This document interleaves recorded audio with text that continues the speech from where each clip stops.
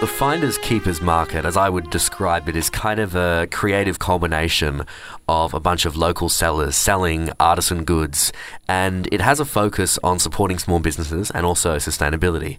I was down a little bit earlier today and actually ended up picking up a few things as well from the market and had some wonderful conversations whilst I was there. Finders Keepers Market is amazing. It's our ideal customer and community that comes here. They love to support small business.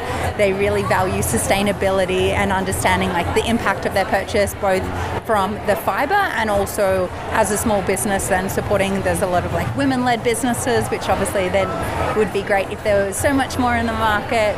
And yeah, it's just wonderful to speak to people. Even of course if they don't even come and purchase anything, we have customers that have bought from previous markets and they're like, oh, I've got this jacket, and like I love to hear about that. There was a lovely lady, Caitlin, and I was having a good chat with her about sustainability, which was a large focus of the change room section of the market. I think it's brilliant, actually. I really think Australia is making headway, and consumers, I think, are getting excited about sustainable fashion. Certainly at Peppermint, what we see is a hunger from our audience to know more about sustainable fashion, to know how to identify something as sustainable or ethical. And we really pride ourselves as an editorial pillar on looking for brands that have that real transparency around their sustainability. So we want to get right into the details of something. We want to know the supply chain. We want to know where the buttons came from. It's a huge part of who we are, and I think the audience responds really well to that. So I think Australia it's looking really good for sustainable fashion, and I think at the change room here at Finders Keepers, we're seeing that with so many brands. So many people are excited about coming to see these sustainable brands and learn more. It's a really lovely time for sustainability in fashion.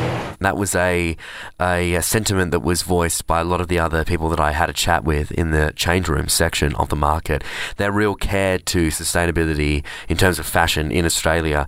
And I also think there was a running thread, especially that for young people, this is something they really care about, and that's a reason why they're attending this event. Rihanna had this wonderful kind of colourful raincoat. I was getting like big flamingo energy from this raincoat, and she'd mentioned to me that, you know, the black coat is actually the most popular, but I think the colourful one, like you don't have to, you know, dress in the really bland way to wear something that is fashionable and sustainable at the same time. So we're most well known for our raincoats that are made from recycled plastic bottles. We work with our fabric mills in Taiwan and also the plastic recyclers there who help us transform it from like a PET bottle, so think about like your water bottle, all the way through to a fabric that looks and feels and smells and performs just like a regular fabric, but it's not made from oil.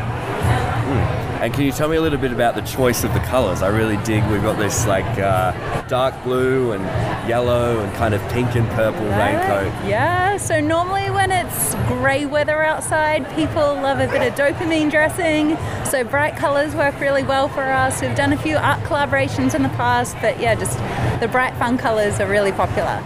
It was a section that was focused on sustainability in fashion in particular, and on the website is described as the coming together of brands that are creating and driving positive change in the fashion industry using business as a force for good. After having a little bit of a look at the clothes, I was trying to find something else kind of, you know, hidden in the dirt. There was some jewelry going on as well.